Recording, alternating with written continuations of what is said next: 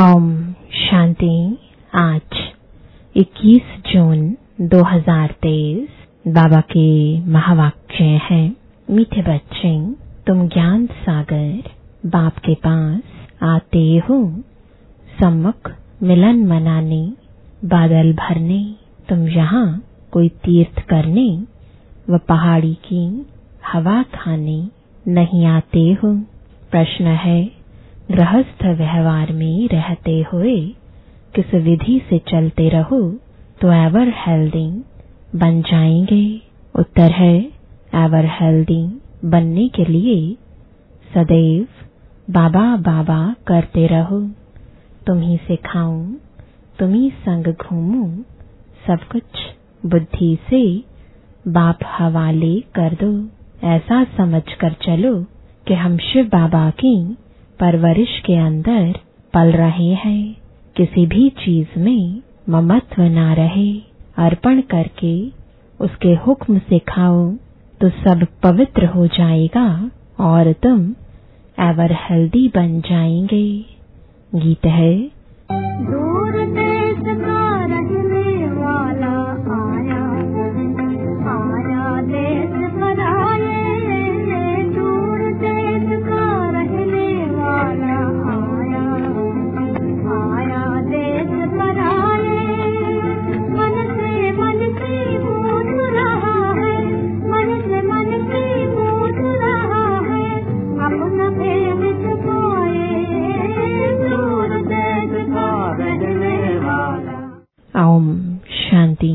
दूर देश के रहने वाले पास बच्चियां मिलने आती हैं। बच्चियां कोई तीर्थ पर नहीं आती हैं, वह पहाड़ी पर हवा खाने नहीं आती हैं। मनुष्य तो पहाड़ों पर जाते हैं हवा खाने, परंतु बच्चे यहाँ पर आते हैं माता पिता पास मिलने। यह जानते हो, माता पिता दूर देश के रहने वाले आते हैं पराए देश में। क्यों आते हैं? स्वर्ग रचने। उनसे मिलने लिए बच्चे भिन्न भिन्न गांवों से, कितना दूर देश से आते हैं। विलायत से भी आएंगे। किस लिए? कोई चीज देखने लिए नहीं। आत्माएं अथवा जीव आत्माएं आती हैं माता पिता से मिलने। माता पिता भी है दूर देश का रहने वाला। अब तुम किसके आगे बैठे हो?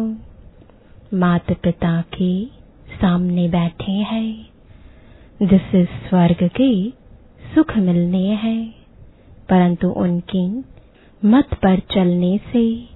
इसलिए श्रीमत का इतना गायन है। भगवान वाच श्रीमत गाई हुई है। ब्रह्मा विष्णु शंकर की श्रीमत का गायन नहीं है। सबसे श्रेष्ठ माता पिता है जिसका गायन करते हैं।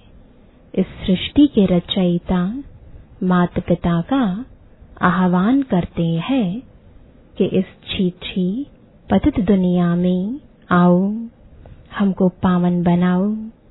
अब वह पराए देश में आया है, तुम भी पराए देश में बैठे हो। यह रावण का देश है। यह अकासुर, बकासुर, पूतनाएं, सूपनखाएं, हिरण्यकश्यप आदि सब इस मनुष्य सृष्टि के मनुष्यों पर नाम है। असुरों का कोई दूसरा रूप नहीं है, न देवताओं का कोई दूसरा रूप है, न चार भुजाएं हैं।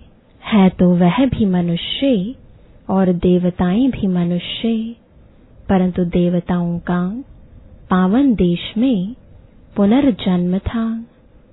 सतयुग त्रेता जैसे ईश्वर का घर है। स्वर्ग में आते हो तो अपने घर में आते हो। अब हो पराए घर रावण के घर में, तो बाप आकर तुमको रावण के घर से छुड़ाते हैं, लिबरेट करते हैं। आधा कल्प तो तुम माया के देश में पुनर्जन्म लेते रहते हो। सतयुग त्रेता में तो राम राज्य अर्थात ईश्वर का राज्य है, क्योंकि ईश्वर ने स्थापन किया है। आधा कल्प वहां पुनर्जन्म लेते आए। आधा कल्प रावण के राज्य में पुनर्जन्म लिया। अब बच्चों को समझ पड़ी है कि हम किसके सामने बैठे हैं। यह टीचर भी है, सतगुरु भी है। तुम माताएं भी टीचर हो, सतगुरु भी हो। तुम भी पढ़ाती हो मनुष्य से देवता बनाने लिए। अब तो तुम आसुरी संप्रदाय से दैवी संप्रदाय बन रहे हो। तुमको कांटों से फूल बनाने इस रथ पर बाप सवार हो आए हैं। यह तो बच्चों से मिलने और देशों में भी जाते हैं, क्योंकि चैतन्य ज्ञान सागर है। जड़ सागर तो नहीं है जो डुबो दे, नहीं, यह चैतन्य है। गायन है, आत्मा परमात्मा अलग रहे बहुकाल। तो परमात्मा भी आते हैं, तो उनसे मिलने आत्माएं भी आती हैं। कहां कहां से बच्चियां आती हैं, बाप भी चक्र लगाते हैं। भक्तों ने तो जहां तहां मंदिर बनाए हैं, जैसे क्राइस्ट के जड़ चित्र भी बनाते हैं। अब वह तो है देहधारी, और जो भी है ब्रह्मा विष्णु शंकर देहधारी है। इन सबसे ऊंचते ऊंच है भगवान। उनको अपना शरीर नहीं है।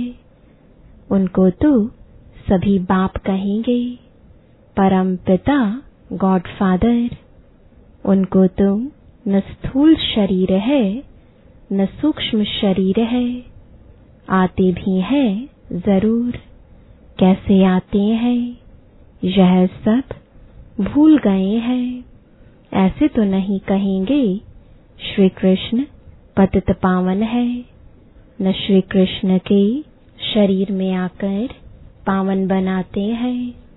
तो श्री कृष्ण भगवान वाच रॉन्ग हो गया। श्री कृष्ण के मुख द्वारा क्या रचे, क्या देवताएं?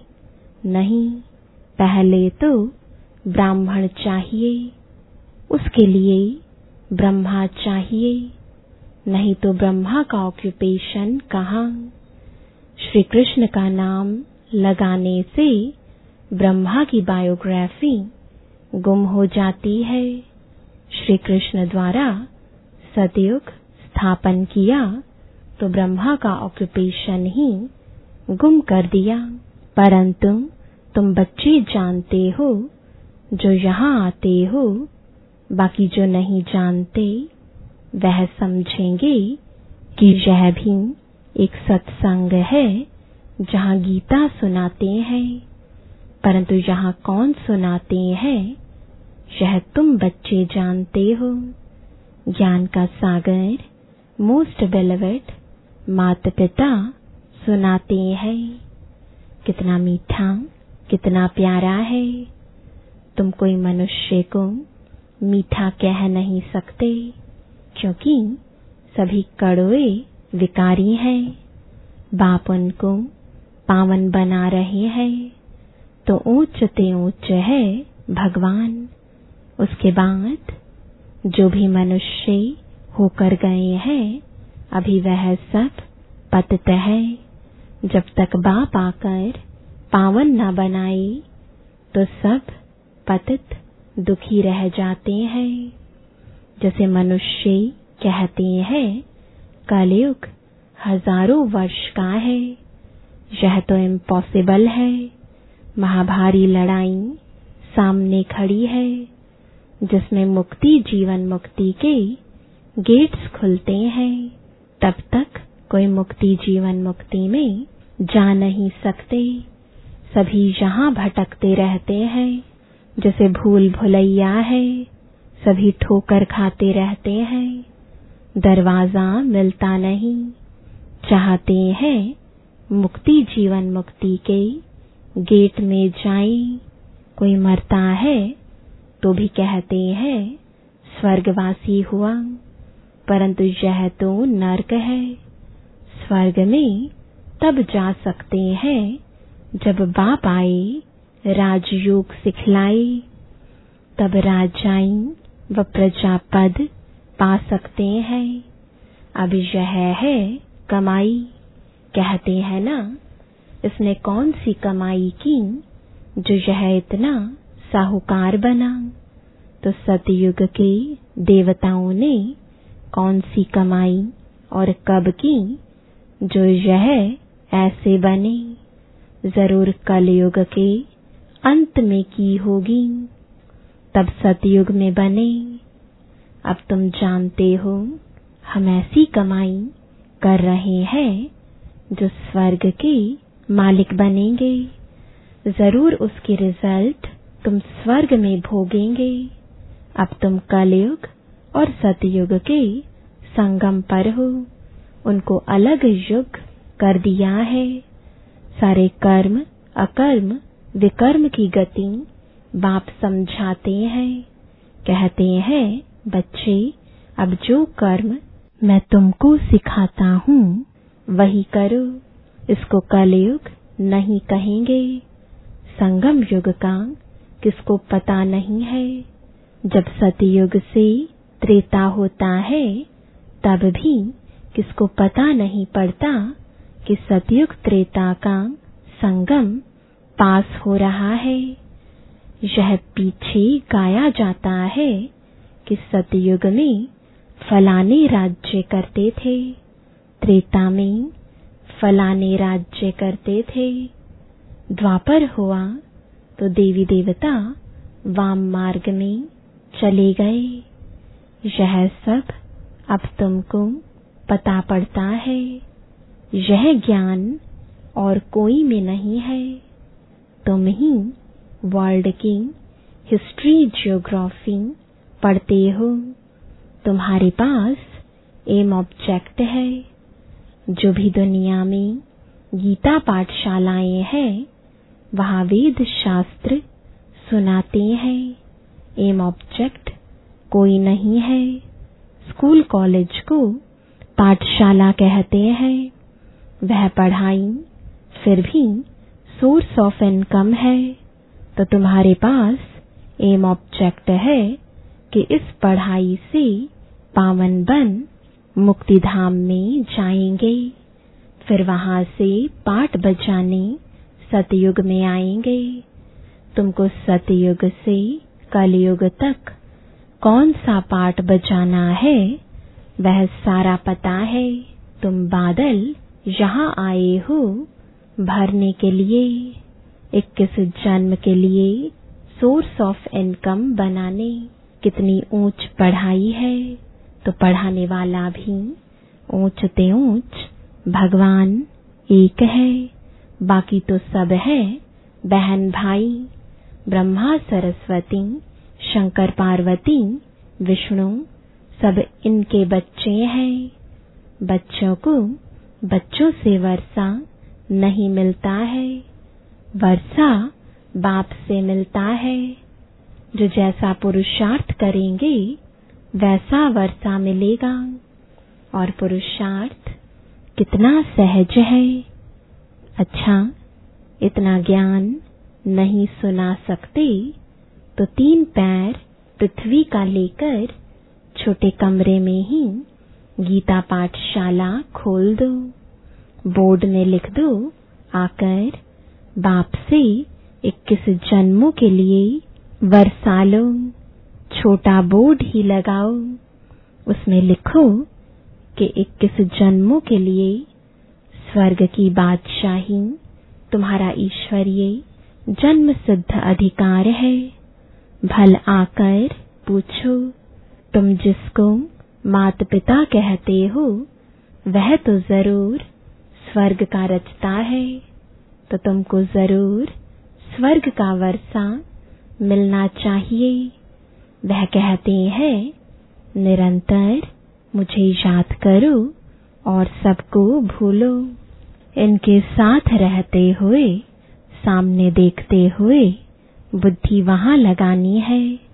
बाबा का फरमान मिलता है तो सिर पर रखना चाहिए ना।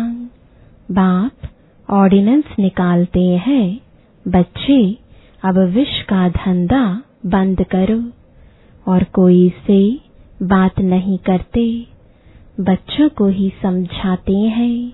बाहर वाला तो यहाँ सभा में कोई बैठ नहीं सकता जब तक 7 रोज आकर न समझे। कहानी है ना, इंद्रप्रस्थ में पुखराज परी एक पतित मनुष्य को ले आई तो उनको सजा मिल गई। तो यह कायदा नहीं, जब तक 7 रोज भट्ठी में नहीं डाला है, भट्ठी में स्वच्छ होने बगैर बैठ नहीं सकते। हाँ, कोई बड़े मनुष्य मिलने को आते हैं, सुनते तो है ना। सुबह का क्लास देखें तो ऊपर से पूछकर श्रीमत से बताते हैं, देखते हैं अच्छा है, उल्टा नहीं उठाएगा तो उनको थोड़ा पहले समझाया जाता है, फिर आने की छुट्टी देनी पड़ती है। तुम सबको समझाओ कि यह हमारे माता पिता हैं जिससे स्वर्ग के सुख मिलते हैं। यह बाप, टीचर, सतगुरु तीनों हैं। तुमको जैसे 3 इंजन मिले हैं, इसी समय तीनों इकट्ठे मिलते हैं। वहां तुम अलग अलग मिलते हैं, पहले बाप, फिर टीचर, और वृद्ध अवस्था में गुरु करते हैं। अब तुम किसकी परवरिश के नीचे हो? शिव बाबा की, क्योंकि तुम्हारे पास जो कुछ भी है वह शिव बाबा को अर्पण किया है। तुम्हारी परवरिश जैसे कि शिव बाबा के भंडारे से होती है। तुमने अपना सब कुछ शिव बाबा को दान किया है, अब उनसे ही तुम पलते हो। कितना पवित्र अन्न मिलता है। ऐसे कभी होता नहीं जो कोई धर्म यानी दान करे उससे ही उनकी परवरिश हो। वह तो जिसको दान करते वह खा जाता है। यहाँ तो तुम शिव बाबा को देते हो तो कितना पवित्र बन जाता है। इससे तुम्हारी ही परवरिश होती है। बाप कहते हैं घर में रहकर ऐसा समझो सब बाबा का है। ऐसे समझ खाते हो तो हूबहू तुम शिव के भंडारे से खाते हो। इसमें कोई ममत्व नहीं। बाप का समझते हो, बाप का दिया हुआ है, बाप को अर्पण किया हुआ है, उनके हुक्म से खा रहे हैं। भल बैठा घर में है परंतु शिव के भंडारे से खाते हैं। कहते हो ना तुम्ही से खाऊं, तुम्ही से घूमूं। बाबा बाबा कहने से उनसे योग लगा रहेगा। एवर हेल्दी बन जाएंगे। यह है हेल्दी बनने की सैनिटोरियम। उस सैनिटोरियम में सारी आयु थोड़े ही रहते हैं, थोड़ा टाइम रहकर चले जाते हैं। यहाँ तो तुम बैठे हुए हो। एवर हेल्दी 21 जन्मों लिए बनते हो। यहाँ आते हो किस लिए? आधा कल्प लिए ever healthy, ever wealthy, ever happy बनने लिए। इस ख्यालात से आते हो ना। यहाँ हवा खाने लिए व तीर्थ करने तो नहीं आते हो। यहाँ आते हो शिव बाबा पास, बाप भी आते हैं पराए देश पराए तन में। गीता जो गाई हुई है कुछ तो राइट होगा। आह्वान करते हैं बाप के आने लिए, तो जरूर उनको पतित से पावन बनाने लिए आना पड़े। पतित तो नहीं, परम धाम में उनके पास जाएंगे पावन होने लिए। जा नहीं सकते। हर एक भक्त की आत्मा पुकारती है कि बाबा आओ। बाप कहते हैं मैं आता हूँ सबकी गति सदगति करने, सर्व के ऊपर दया करने वाला। सर्वोदया तो एक बाप है ना। कौन सी दया करते हैं, श्रीमत देते हैं। श्रीमत तो मशहूर है, जिस पर चलने से श्रेष्ठ अर्थात स्वर्ग के मालिक बनेंगे। फिर जो जितना डायरेक्शन पर चले, कोई तकलीफ तो नहीं देते हठ योग करने अथवा तीर्थों पर धक्का खाने की। अमेरिका हो, फिलीपींस हो, कहाँ भी हो, गृहस्थ व्यवहार में तो रहना चाहिए, परंतु रहते हुए कमल पुष्प समान रहना है। जनक का मिसाल है, तुम्हारा है राजयोग। वह तो कहेंगे स्वर्ग के सुख तो कागविष्टा के समान है, परंतु भारत का राजयोग तो मशहूर है। इसको कोई जानते नहीं। प्राचीन योग तो प्राचीन बाप ही सिखाएंगे। गीता, वेद शास्त्र आदि सब भक्ति मार्ग की सामग्री है। झाड़ को पूरा होना ही है, फिर इसी झाड़ को सब्ज होना है। तो तुम आए हो मात पिता पास रिफ्रेश होने, और घड़ी घड़ी आएंगे क्योंकि सम्मुख मजा आता है। यहाँ सदा के लिए तुम बैठ नहीं सकते, लौ नहीं। अपना गृहस्थ व्यवहार भी संभालना है जरूर। बाकी यह पाठशाला अजन बहुत वृद्धि को पाएगी।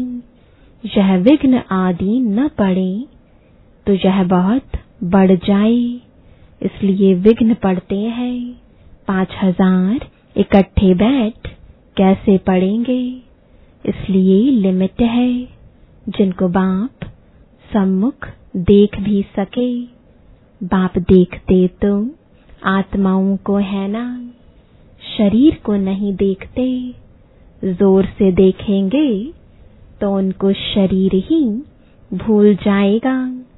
चुंबक है ना, तो जैसे अनकॉन्शियस होता जाएगा। अच्छा, मीठे मीठे सिकिलदे बच्चों प्रति माता पिता बाप दादा का याद प्यार और गुड मॉर्निंग। रूहानी बाप की रूहानी बच्चों को नमस्ते। रूहानी बच्चों की रूहानी बाप दादा को गुड मॉर्निंग और नमस्ते। धारणा के लिए मुख्य सार। पहला, ऊंची मंजिल पर जाने के लिए बाप टीचर गुरु के रूप में हमें 3 इंजन मिले हैं। सदा इसी स्मृति से आगे बढ़ना है। दूसरा, बुद्धि से सब कुछ बाप हवाले कर उनकी परवरिश के नीचे पलना है। बहुत मीठा पावन बनना है। पतितपने का कड़वापन निकाल देना है। वरदान है अनुभवों की संपन्नता द्वारा सदा उमंग उल्लास में रहने वाले मास्टर ऑलमाइटी अथॉरिटी भव।